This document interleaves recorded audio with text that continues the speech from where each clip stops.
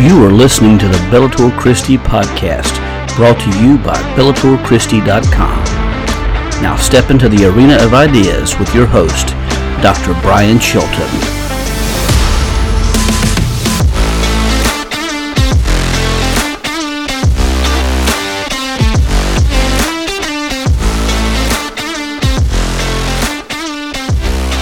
Coming to you from the mystic, majestic mountains of northwestern North Carolina, this is the Bellator Christi podcast, where we take Christian truth into the arena of ideas. We want to thank you for joining us today. If you are with us on the live stream, we especially welcome you. We discuss everything from theology, apologetics, biblical studies, philosophy, and a whole lot more. And so we want to welcome you to the podcast. If you'd like to take Bellator Christi with you on the go, you're also able to do that.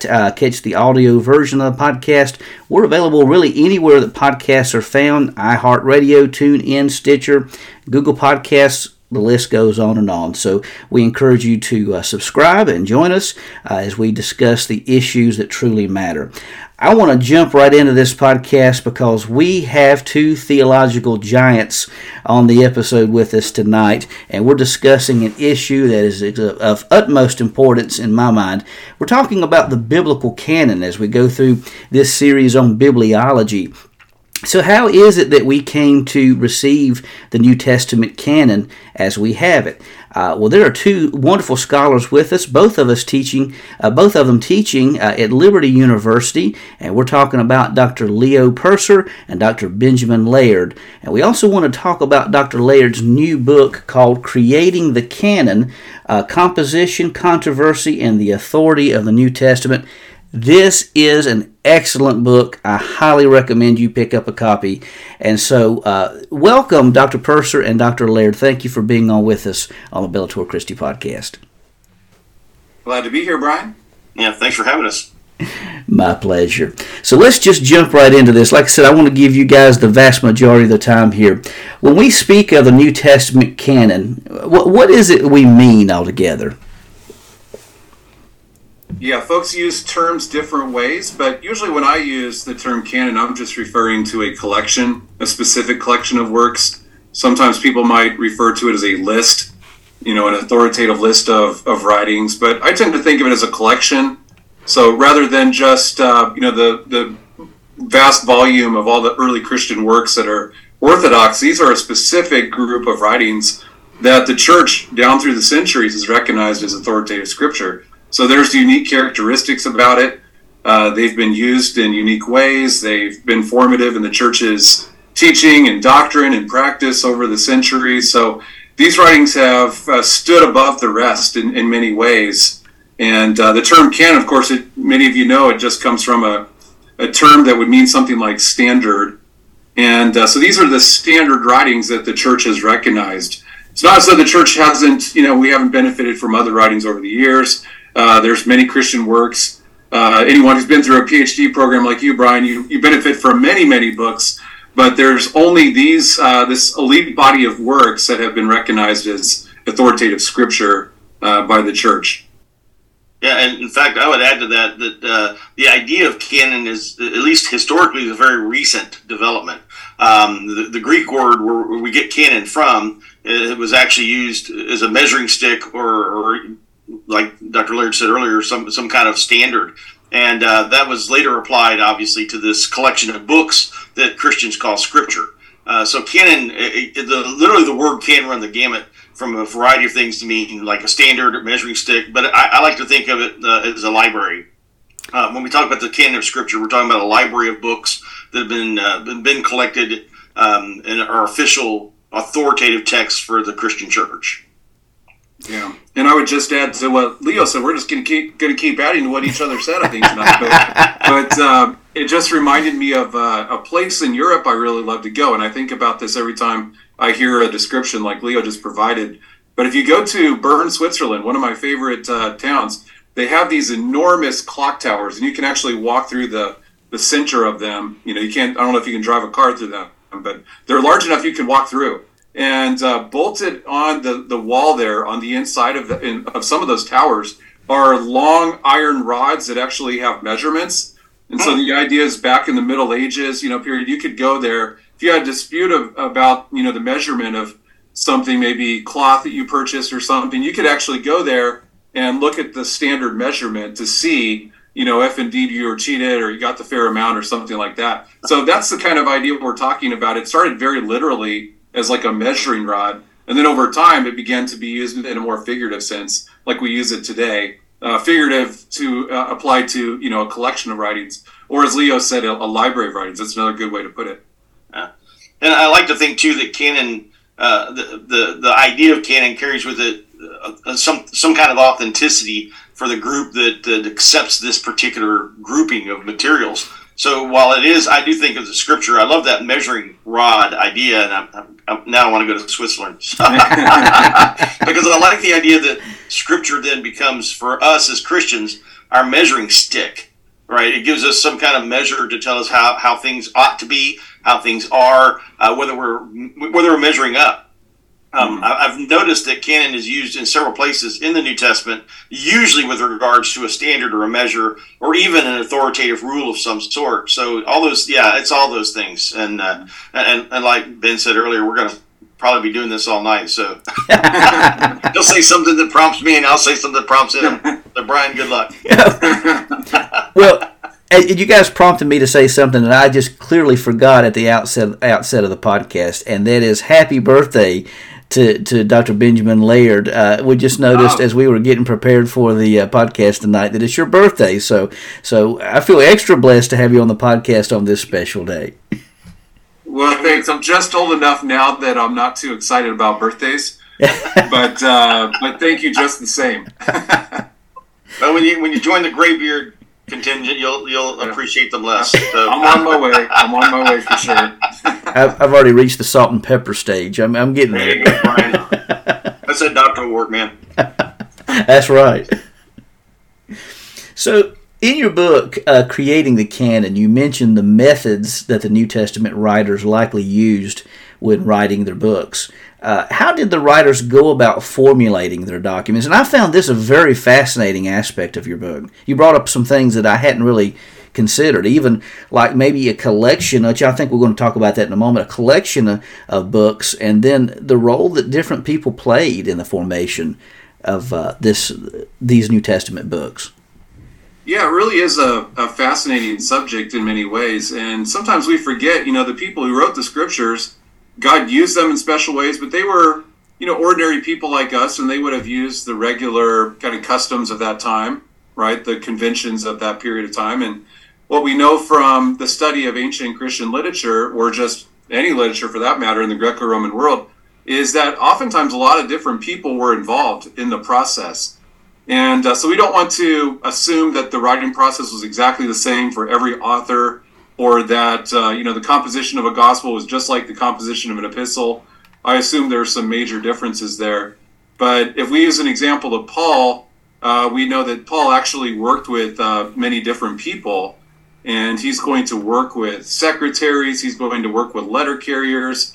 There's going to be people that provide him information about what's going on in different churches and communities. So he's going to be working with a team all throughout this period. And it's a very lengthy period, actually multiple phases that are involved with this.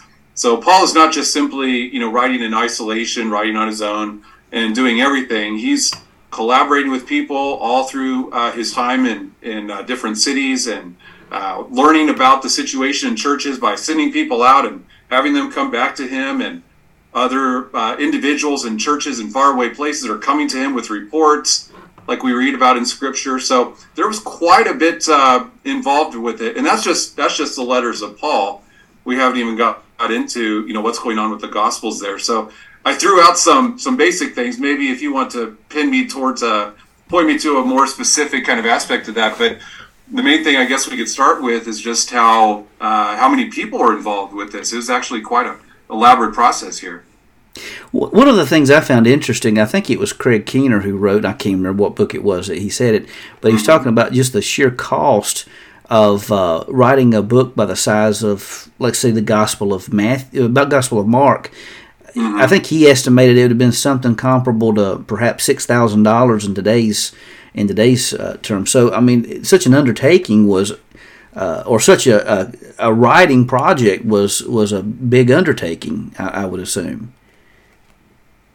Yeah, and there's another book too. If you go to, I think it's E. Randolph Richards and a couple other scholars, they co-wrote a intro to Paul called Rediscovering Paul. And Richards in that book, and I think even in one of his books on secretaries, he actually estimates how much it likely cost in U.S. dollars for each of these to be produced, right? Each of the epistles, at least, of Paul to be produced. And it would have actually been quite a process because, you know, you can't just go to your word processor and type it out and send it off electronically. You have to have all the materials that were necessary. You have to mix certain ingredients to form the ink of that day. Certain writing utensils would have to be used. And then, in most cases, we know Paul followed this custom. There would have actually been a professional scribe, or at least one who was professionally trained, had professional skills, to actually complete the composition. So it seems that Paul would actually dictate his text to a scribe. And, you know, if Paul was just paying, you know, by the line, which is typically how it was done back then, that would have been quite a tab, you know. So a work like Romans or 1 Corinthians, 2 Corinthians, they're pretty lengthy. And so it would have been quite a bill for Paul. So my hunch is that individuals would do this on a voluntary basis. So we can all probably think of individuals in our local church that may have some expertise in something, you know, a handyman, and he might come into the church on Saturday and, you know, fix some leaky pipes or something, and or maybe paint a room, or, you know, just volunteer basis and not charge the church for it. So I think there's a good chance that individuals like that, maybe Percer, who's mentioned in Romans, may have served in a similar role. But yeah, writing actually was a very relatively expensive compared to today, for sure. And that brings up a question on my end too. Thinking through the process of what Paul is doing, how likely is it? We know Paul was a fairly educated man. Obviously, he's a Pharisee. This was a guy who had an education. How likely was it that the people around him, these collaborators, if we want to call them that were working with him on these letters, were also? I mean, Tertius, since he acknowledges he's writing, clearly this is a person who knows his skill. But what about the others? Would you think? I mean, obviously we don't have any, I don't guess, historical record about Timothy or anybody, but do you think they'd be fairly well educated? I guess if they're writing, they would have had to be somewhat educated. Yeah, I think so. And of course, being educated is different than being able to compose text as a scribe. Those are two very, very different things. So Paul could have been, you know, very well educated. We know he was. We have every indication to think he was. But handwriting was considered like a special skill. Mm-hmm. And, you know, I know that's true because if you look at my handwriting, you know, I have a PhD, but you don't want me to handwrite anything. You're not going to be able to read it. And so I'm very thankful to the Lord for word processors.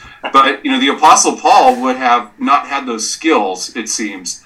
And so even individuals who are very well trained, people like Seneca, Cicero, Paul, it seems, they would actually use and enlist secretaries because for a number of reasons. For one, it's a convenience issue. So secretaries would have had all of those materials at their disposal.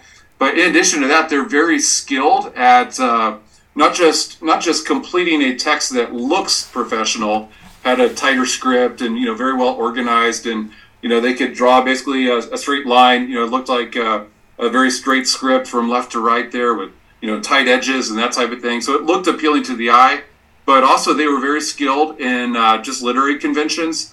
It's almost like if you go to talk to a lawyer, they know how to like phrase certain things and how to make transition statements, how to be concise. And so they're almost like writing coaches in a way. But, you know, even someone like Paul, or as I said, Seneca, Cicero, they could use them, and they did use them often for the conveniences that they serve. So actually there's no kind of disconnect there between no relationship between one's education and then whether or not they use a scribe. We actually find that those in the higher kind of escalons of society actually use scribes quite a bit. So there's almost kind of an apologetic that you could construct, because I know many people have used the argument that the New Testament authors, like the apostles, wouldn't have been able to write But it sounds to me, and correct me if I'm wrong, that really anybody could employ the use of a scribe to write a book or write a letter or anything of that sort, regardless of where their education level may or may not be. Yeah, that's true. A couple things we could say about that. There's evidence for what you just said, by the way. If you go look at the Oxyrhynchus papyri, and you could actually go online and, if you have a hard time sleeping at night, you can go and look them up and look at the digital images of all these papyri. I think it's either Oxford or Cambridge has a website where they have downloads, images uploaded there that you can download and or at least view and see them. And then, of course, a lot of these have been published in hardback copies, and so you could actually look at the translations and look at the original Greek that's on those, and see a lot of them. Actually, we have these letters in this collection. A lot of them would end with something like a note by a scribe that might say something like "so and so does not know letters," signed, and then the secretary would write his name. So in those cases, it was clear that the author, if we could call it that, was dictating, the basic things he wanted to communicate to the scribe, and the scribe was forming that and then composing it and then sending it off. So at that point, he might read the letter back to the individual and make sure he was comfortable with that, and he approved it, and then he would send it on. But I get the sense with Paul that he wasn't actually following that kind of method there, because if you read Romans and compare it to, say, Galatians, and compare it to another letter, you'll actually see there is a Pauline style. And same would be true if you look at, John's writings, and you can see a correlation between the Gospel of John and, say, the first epistle of John. So if it was the case that they were using a different secretary for every writing, and the writing had and the secretary had, firm control of the words that were used and the style, then you might see a different style with every writing. But you actually see a discernible style that's kind of woven throughout all of Paul's writings. So that tells me that Paul was in control, right? So he's not just going to give someone some basic points and then someone's going to run with it. Paul was clearly calling the shots there, and I think he was dictating exactly what he wanted, and he's going to carefully review each of the completed documents before it's dispatched as well.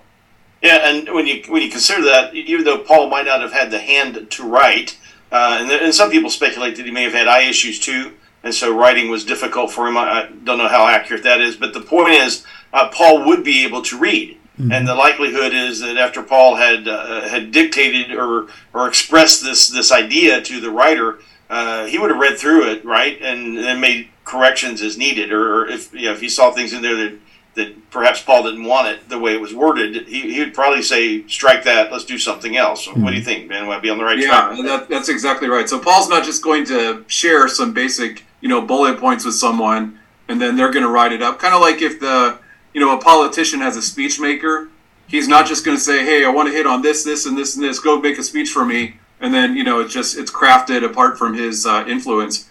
But I think actually Paul would have had a firm control of this and dictated what he wanted to include. And there would have been times, I think, the secretary could have said, well, maybe we could word it this way or that way, but there might have been some, conversation there along the way. I'm happy with that. But Paul would have clearly, his style, his personality really comes out in each of these letters.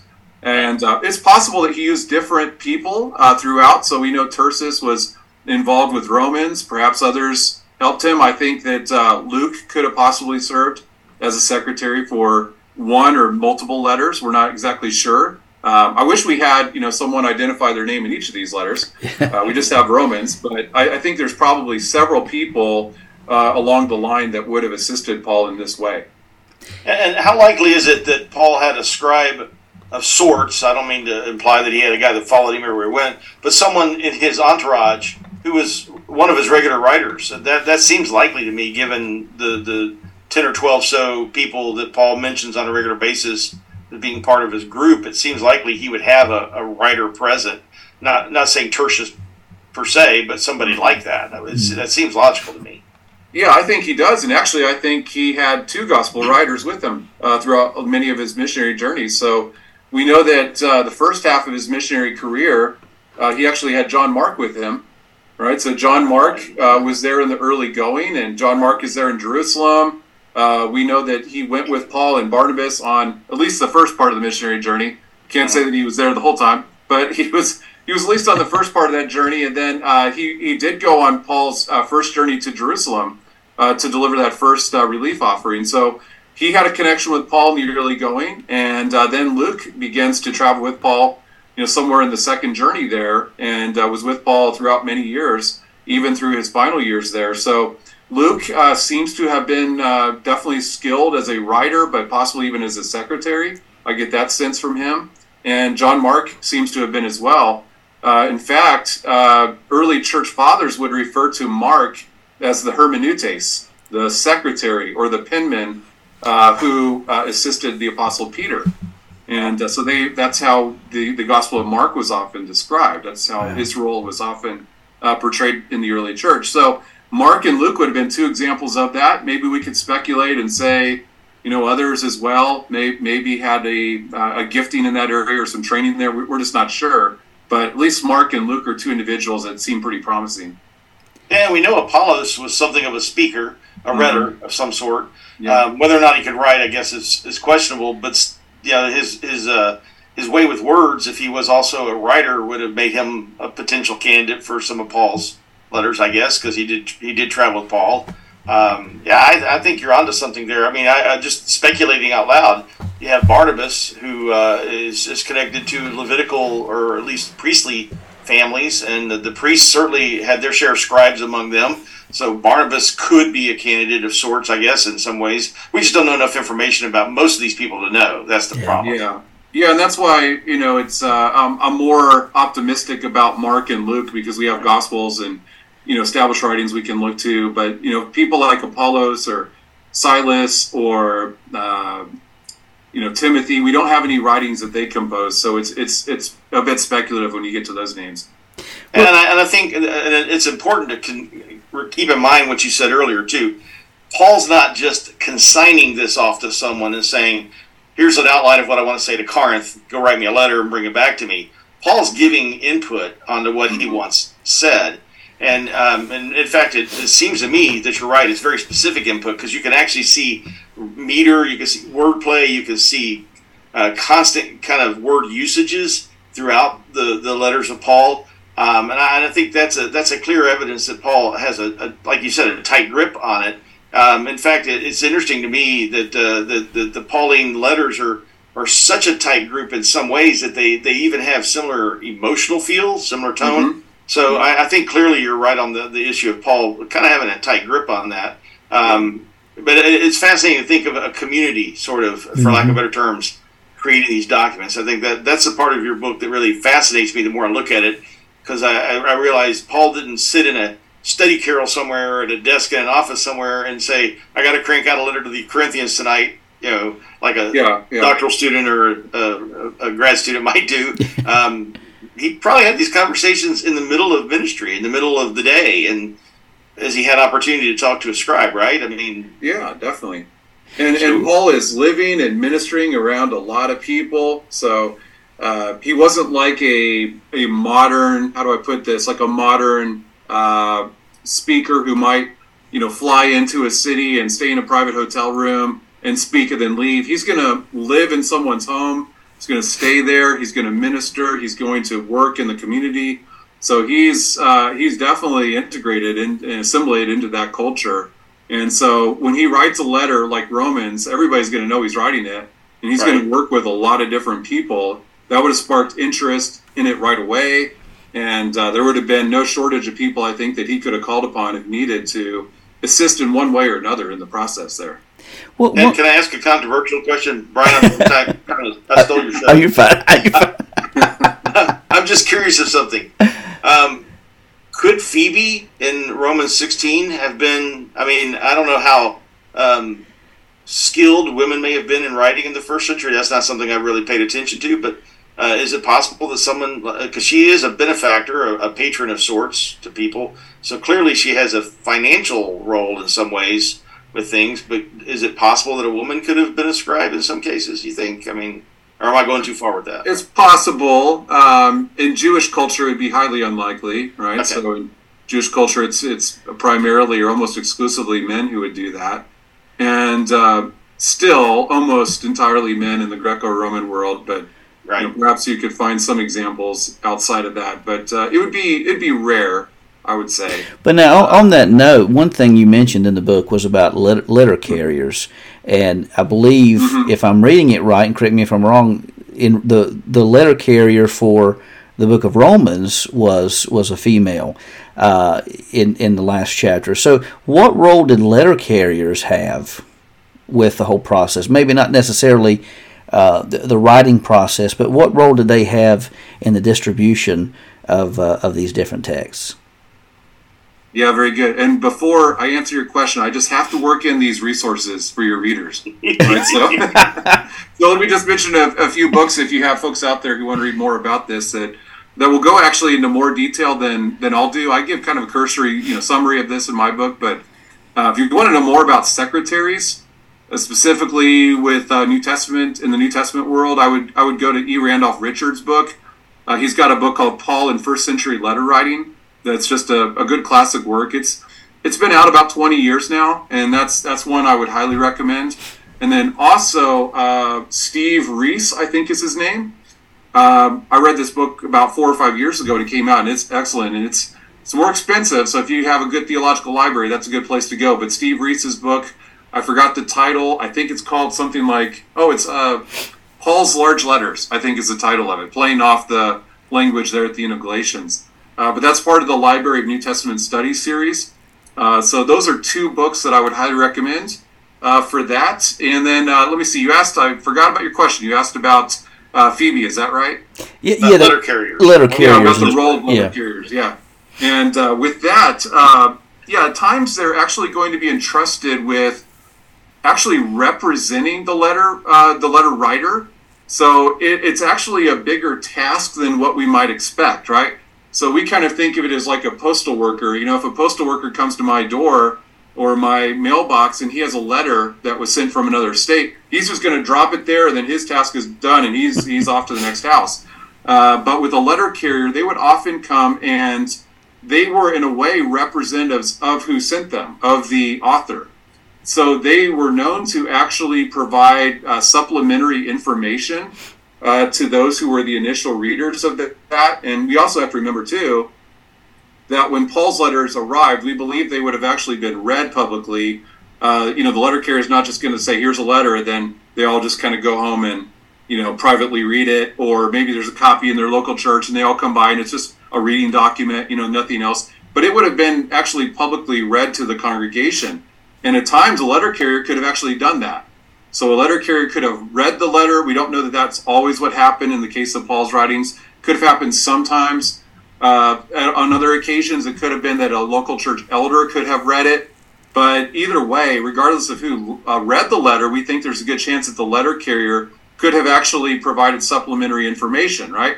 So you imagine you're in Corinth, and you're hearing 1 Corinthians read, and you have a lot of questions about, what Paul stated about, tongues or, sign gifts or the Lord's Supper or baptism or whatever it is there. There's a lot of questions we might have about the subjects there. But the letter carrier could have actually provided some extra information to the congregation, maybe provide some clarity on some key points, provided some additional, information about, Paul's intention there, that type of thing. So they would have actually been, because of that, I think they would have been people that knew Paul very well. And Paul is going to spend some good amount of time with them, kind of explaining, the intention of the letter, elaborating on points, kind of coaching them through, what he was thinking about, issues that were going on in those places. So again, they're representing Paul. And so in a way, they're actually like Paul's envoys or Paul's ambassadors that are going out with Paul's letters, and then they could provide supplementary information. So another good resource, you can just probably Google it, but Peter Head, H-E-A-D, Peter Head has written some very good things, very helpful things about letter carriers. And I think you can probably find them online if I remember correctly, but I don't remember the title, but there's the author at least, if you guys want to learn a little more about that. Excellent information. So I want to address this question to both of you. who were the original readers of the New Testament writings? You mentioned this, go into some discussions on this issue. So how would you got both of you answer that? Who were the original readers of the New Testament writings? Or maybe the original audience? Well, clearly, Paul and his entourage would have been the first readers. I mean, if you really want to talk about original, because if Paul's using a scribe, if he's having these conversations, as Ben's already depicted, in his everyday life as he's traveling and ministering, then the very first readers would have been those folks who were helping him craft these things, clearly. I do think that predominantly, if I've understood Paul's letters correctly, the churches that received these letters were predominantly Gentile with some Jews mixed in, Christian churches, obviously, Greco-Roman backgrounds. But again, even there, as Ben just noted, some of these letters would have been read out loud to the congregation. It doesn't mean that it would have been, necessarily in an enclosed space or even in a place where other people couldn't hear. So, readers is a hard word to answer, to be honest with you, because in the first century, these things were read out loud and heard more than they were read. Yeah. So, I don't know. I've never seen a good study on the literary knowledge or the literacy of the first century. I know that people have said anything from 20% could actually read and write. I have no idea how to make sure that data is correct. But the point would be most people at Corinth, for example, couldn't have picked up Paul's letter and read it if they wanted to. Right. They may not have had the skill to. So when you say readers, what we really mean is recipients or hearers in most cases. Ben, would that be accurate? Yeah, that's exactly right. We think a minority of the population would be able to read a text, and then even beyond that, you have the issue of, just like we talked about before, how expensive and time-consuming it was to produce text. So even if you could read a New Testament writing, there's a good chance you may not have access to it. So it takes a long time for these letters to begin to work their way around the different churches and in the first and second centuries then. So that's something to keep in mind. But yeah, the first readers, or I should say the first recipients is probably a better word to use there, would have actually been hearers. And I think that in many cases it would have actually been those in the local area, as I point out in the book. So someone like Paul, when he's in the city of Corinth and he's writing to the church in Rome, I think there's a very good chance that those in the local community there would have actually heard the letter of Romans at the time that Paul completed the writing. So it wasn't as though they had to wait for the letter to work its way to Rome and then back. I think there's a good chance that those in Rome, or I should say those in Corinth, would have known about Paul writing this, and they would have been naturally interested. And I think they would have had opportunities to hear it read. We know public reading took place quite a bit. There's a book, to go back to resources again, there's a book by Brian Wright, and he talks about communal writing, or I should say communal reading. And he talks about how this was common in Christian communities, just like it was in the greater Greco-Roman world. They would often have texts read to the public because a lot of people didn't have access to them or couldn't read them. And so we think Christians followed a similar practice and would often have reading sessions, and that could be more unofficial, kind of informal settings, or in the local church. We know this happened a bit too. So we even find in the Gospels, I should say in the New Testament epistles, there's actually instruction for the letters to be read publicly. Paul will admonish Timothy to have the letters publicly read, and there's references to that in the Thessalonian epistles. And you go to the end of Colossians 4, and there's a reference to another letter of Paul that he wanted them to hear. And so we have quite a bit of indication that these reading sessions took place both inside the church and outside the church in more informal settings. And so I think, somewhere like Corinth would have been ripe for something like that. And so when we talk about the original recipients, I think it actually would have started in most cases where the author was, and then it would have branched out from there.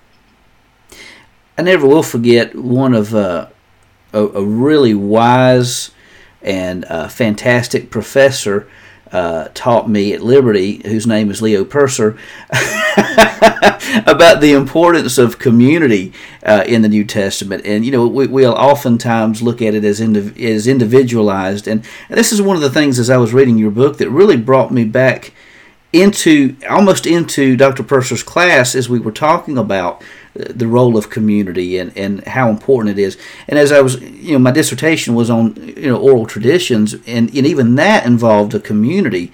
And so I think one of the things that's really stood out to me through this whole endeavor is the important role not just that an individual plays, but the entire community played in the formation of the New Testament. Even the books, even though you may have had an author, you had a community coming around it. A collaborative group of individuals who were the recipients. It's really telling to me the importance that the first century church placed on community.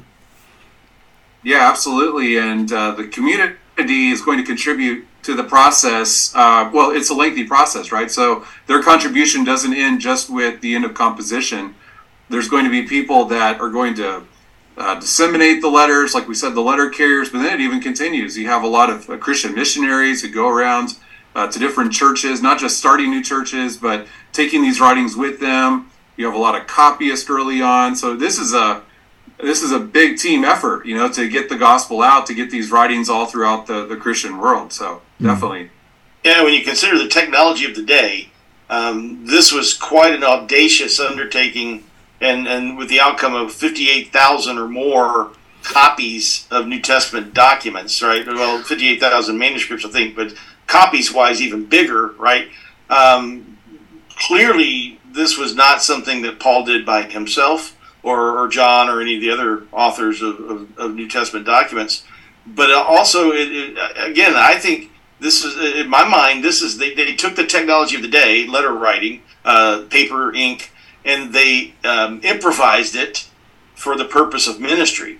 So this is one of the things I try to impress on my students today is the reality of, we have benefits now that obviously Paul didn't. I've often wondered what Paul could accomplish with a Zoom meeting, for example. Wow, yeah, and that's true.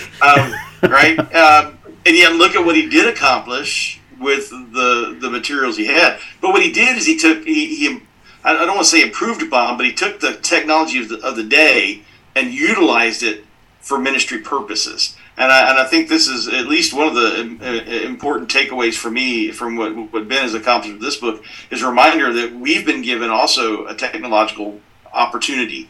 And what we do with this can matter for ministry. It can matter for making the word known, by making Scripture more accessible and available to people. But yeah, I think you're absolutely right. What Paul did, this is not only amazing, when you think about it, it's clear that there was a divine superintendence over this process. That so many people were involved in this, and that it resulted in what we have here as a New Testament, for example. That's pretty cool when you think about it.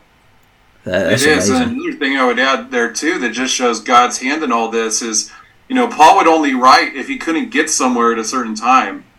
His preference was always to be there in person with the people. And I think it was, Polycarp in his letter to the Philippians, he says, something along the lines of, and I'm paraphrasing here, when Paul was with you, he instructed you, but when he was absent from you, he wrote you letters. He uses the plural there. So, letter writing was always a concession. It was always just something you would do if you were forced into it. If Paul was imprisoned, if he was engaged in ministry elsewhere and couldn't just drop everything and travel, he would write a letter. So I think in a way it's fascinating to think about that, we have many letters in the New Testament today, in part because Paul was inconvenienced, but God was able to use that inconvenience for his purposes, right? So just really interesting to think about how all this fits together. I think there's a deep spiritual principle that you brought out there. Definitely, yeah, for sure. So how were the 27, so we look at the composition of these books. How did the 27 books of the New Testament form into one collaborative canonical collection? That's a big question, right? I'll let Ben answer that one. That's the big question everybody wants to know, right? What happened, right? So, there's different ideas. A lot of people think that maybe this was just a kind of once-for-all decision by maybe a church council or something. And I don't see the evidence for that. I think that what happened early on was that there was a natural pull or a natural gravitation towards the writings that were connected to the apostolic community. So when Paul writes, there's going to be a natural interest in his writings. And so they're going to naturally be inclined to elevate the importance of those. Or when Matthew writes his gospel, right, as an apostle, there's going to be a natural affinity for that. So early on, we just have a natural interest in apostolic writings. And what happens eventually is they're going to be able to use the technology of that day. And during the early centuries of the church, we have the codex form. And there were different, styles of the codex. There was, you could actually use papyri leaves, and you could, stack them and bind them. And that was a great invention because you could actually combine multiple writings into one volume. And so what they naturally then began to do was place the writings of one author or a group of texts that had something to do with each other in one codex. So the codexes or the codices were rarely large enough to hold, an entire New Testament, but they usually would carry, maybe one gospel, or in actually many cases they would carry all four gospels, or they could contain the entire Pauline letter corpus, or maybe the Catholic epistles, or Acts, or Revelation, but one of these units. And so that's how the New Testament really circulated for actually most of church history. It's kind of a surprise to people. They think this is just an early church thing. Wow. But actually, all the way until the time of the printing press, the majority of biblical manuscripts would contain just one smaller canonical unit. So that would be, the fourfold gospel. That was the most common. The letters of Paul, that could be another collection. And so these letters began to circulate, and these codices would circulate with just those smaller units. And then it's just a matter of time before larger codices are formed, and they begin to combine collections. And then when the printing press is introduced, now we have what we need to do this more consistently. And so the printing press allowed, printers to produce large copies of scripture that had the entire, biblical canon. If you're writing by hand, that's going to be quite a chore to have all 66 books or, all 27 books of the New Testament. That's quite a bit. So actually, you mentioned a few minutes ago, Leo, how many manuscripts we have. I think you said something like 5,800 or somewhere along those lines. Mm-hmm. But actually what's interesting is we only have about 60 manuscripts that we believe included the entire New Testament in their original form. Only 60. And of those 60, only 10 had the Old Testament as well. So it was exceedingly rare to have, an entire Bible. So in most cases, again, it's circulating, manuscripts are circulating in smaller units, and then those units begin to be conceptually linked. And then after a while, it's actually more, of a tangible link because you actually have the printing press that can combine them very carefully. So I should say practically combine them into one document. So I like to describe the canon as a collection of collections. I think that's the best way to think about it. It's not as though the canon was just invented one day and they said, hey, which book should we include? And they come up with 27 and there you go. It's actually a very natural process, which started with a desire to have apostolic writings that led to these small units of text of apostolic writings, and then we have them kind of emerge into one larger collection down the road. And remember, this process technically started during the lifetime of the apostles. I mean, if we take Peter seriously, the second Peter, he talks about the letters, plural, of Paul. I'm not saying that he had himself a total collection of all 13 letters, but he had more than one. And so somebody somewhere was collecting letters. Been mentioned earlier that Paul tells the Colossian church to be sure and read a letter he sent to another church. It's not unlikely at all that these churches would pool their resources and make copies of each other's letters to read aloud in their congregation. So yeah, I think the thing, when I was a kid, I used to think that the New Testament or the biblical canon as we currently have it, 66 books, kind of just dropped out of heaven in somebody's lap one day, and we all went, "Oh, look, the Word of God."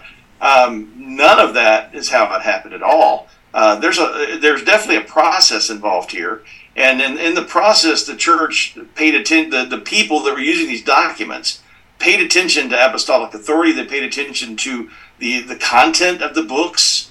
So there were details that for them, the teaching that was there, who it was connected to, all these things I think played a role.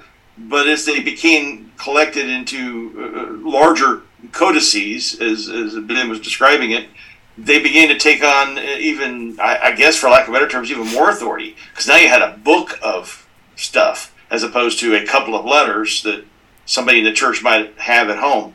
When you think about it, it's amazing. Paul says to Timothy, bring me the parchments, bring me the scrolls. Even Paul didn't have what we would consider a whole Old Testament. He wasn't walking around with the Pentateuch or the Torah and the rest of the Tanakh in his back pocket. That was not a possibility for him. So Paul probably didn't have access, unless he went to a synagogue where he could access different scrolls. Probably didn't have access to the whole Old Testament like the three of us would. And certainly within the first few centuries of the church, very few churches, if any, would have the full, what we consider New Testament canon, sitting somewhere on a podium. That seems likely to me. But yeah, I don't want to think of what I want us to avoid is this idea that canon was a decision. Like, people, they had a ballot. Do we accept the epistles of Barnabas or not? Yes, no. Make your choice. That's not what's going on here. It's a kind of a divine selection process. As the church is using these and find these used of God in their midst, they adapt these books for liturgical, for teaching purposes and so on. And so to say, for example, in the 4th century, somebody declared, behold, the Bible, no, that's probably not the process at all. Yeah, you either have an extrinsic model, which is, there's some kind of external threat to the church.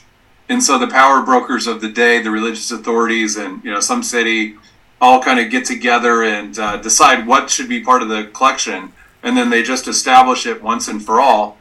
So a lot of people have that mindset, and they think maybe it was, the Christological debates in the 4th century, heresy going around like Arius or something. Or maybe it was earlier in the 2nd century. A lot of scholars are inclined to think that maybe Marcion in the mid-2nd century threatened the church, and so the church responded with the creation of a canon, that type of thing. But I actually think it wasn't some external threat. I think it was actually a very natural process. Like I said before, I think they were drawn to apostolic teaching.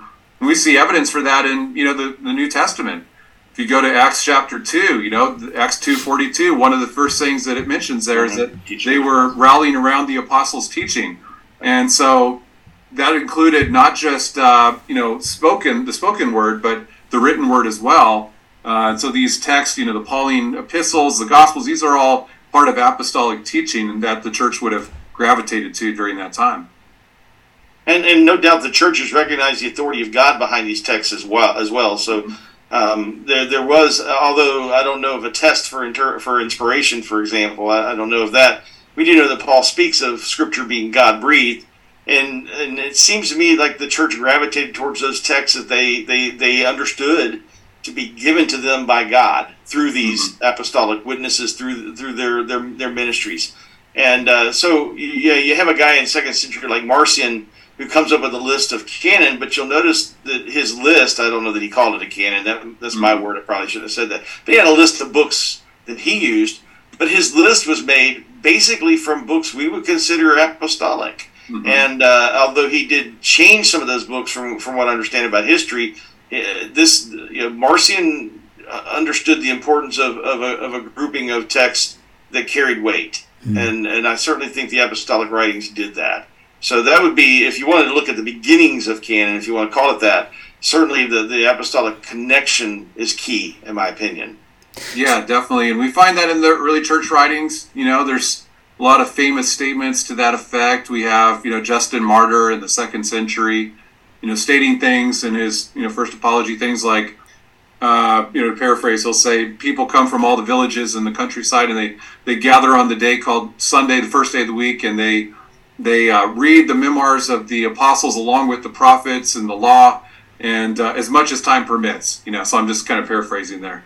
So an emphasis on the writings of the apostles. And then I think it's 1 Clement 42, section 42 there, that mentions how God sent Jesus. You see this whole chain here that's really fascinating. God sent Jesus to us. Jesus sends out the 12. And so, in other words, the 12 are the link to God in a way, at least to Christ, because they were directly commissioned by Christ, and Christ was sent by the Father. So the idea is if you can heed the instruction of the apostles, that's divine because it actually goes back then to God the Father himself through Christ, of course. Guys, this is fantastic. You've made this podcast so easy for me because we've just gone down the list of questions. This has been great. I love this. In the last we got about 5-6 minutes left. Let me close by asking you this question, and this is posed to both of you. How confident are you in that we have the correct books in the New Testament canon? That's a loaded question, Brian. I am not an open canon kind of guy, so let me just say right off the bat that I think the canon is indeed closed. I think, as Ben described it earlier, we can trust the providential supervision of the process. Mm-hmm. To me, the church has debated texts before. I'm not going to deny that's true. They did. But in general, the church usage, the church universal looked at these 27 texts and saw God's hand in them. Mm-hmm. I don't think they were voting and saying, this is our canon, we're not going any further. I think they were acknowledging what they saw God doing here. And these 27 books formed the grouping of books we call now Scripture. But yeah, I'm confident that we don't need anything else. In fact, I've told my students on more than one occasion, if unanimity was among the church's unanimous usage or agreement on these documents, if we happen to find, say, one of the letters of Paul to Corinth that we don't have, because Paul mentions he wrote more than the two we have, we might even be able to determine that it's indeed a letter from Paul himself and from his group, right? Mm-hmm. We might even be able to say, yeah, this is Pauline language. But my guess is to get a unanimous agreement from the church, it's not going to happen. Probably not going to happen. Right. So for me, the canon is effectively closed because the church voted years ago on that. And yeah. I think we can, I'm confident that the books we have are the ones we need. How's that? Amen. Yeah, and I would echo what he said there. I would also concur that the canon is closed, and there's some characteristics of the canonical writings that are not shared by anything else. Okay, so you won't find, and I often tell my students this. I said, if you can find any other writing out there that we can, on good historical grounds attribute to an apostle, then I'll be happy to, recognize that as part of my canon here. And I've never had to expand my New Testament, right? So I would say there are no works outside the New Testament canon that the early church widely believed to be apostolic. There were other writings out there that were disputed or were read in certain communities, but you don't have any widespread consensus on any book outside the canon that was recognized as apostolic or received as scripture early on. So I'm not concerned about any writing outside the New Testament being apostolic. I don't think you can make a solid case for any single writing to have those characteristics. More controversial would be the works in the New Testament, right? Because there's a lot of works that are disputed today. But I think there's, and that would be, another topic for another day, but I think there's a solid case that can be made because the early church did this, a solid case that could be made for the authenticity of each of the works in the New Testament. So each of the works in the New Testament, the early church believed to actually be connected in one way or another, either directly or indirectly to that original apostolic community. So I think we're on good grounds to affirm that today, just like the early church did.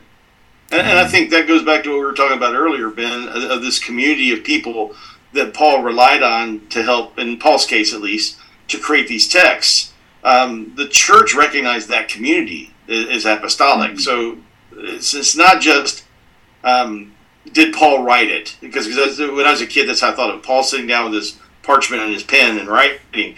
But rather, is the source of this an apostolic source? And I trust the early church. They were much closer to those realities than I am, and so I don't see any reason to second guess that. To me, I think you're right. We're firm. I don't have a problem with that. They were much more astute than maybe we realize. I think that's they would really analyze these texts thoroughly, and in most cases, they're not going to accept them unless they were convinced that they were apostolic. And can we also just mention what a miracle it was to get the church to nearly unanimously agree on anything, because we see today divisions and splits and all these different types of things going on. The fact that it was unanimously concurred that these books belong in the New Testament, to me is miraculous, and I think part of the divine process of it all. Yeah, absolutely, I agree with that. Well, Dr. Laird, Dr. Percer, thank you so much for. I can't even believe that the hour's gone. I mean, my goodness, where did the time go? I mean, this has been fantastic. But I felt like we were just warming up there, Brian. So, yeah, it's hard to believe. We've got to get you both back on. I know Dr. Percer's joining us again here in the spring. Dr. Laird, we've got to get you back on. We've got to get both of you back on in a forum like we did tonight. This was great. But I want to encourage everyone, go pick up your copy, Creating the Canon, Composition, Controversy, and the Authority of the New Testament. It's available at bookstores everywhere. For Dr. Laird and Dr. Percer, this is Dr. Brian Chilton saying God bless, and we'll see you back the next time that we step into the arena of ideas.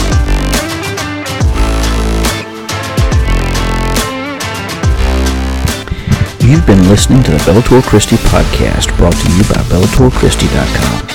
The views expressed on this podcast may not reflect those of Bellator Christi Ministries or its affiliates.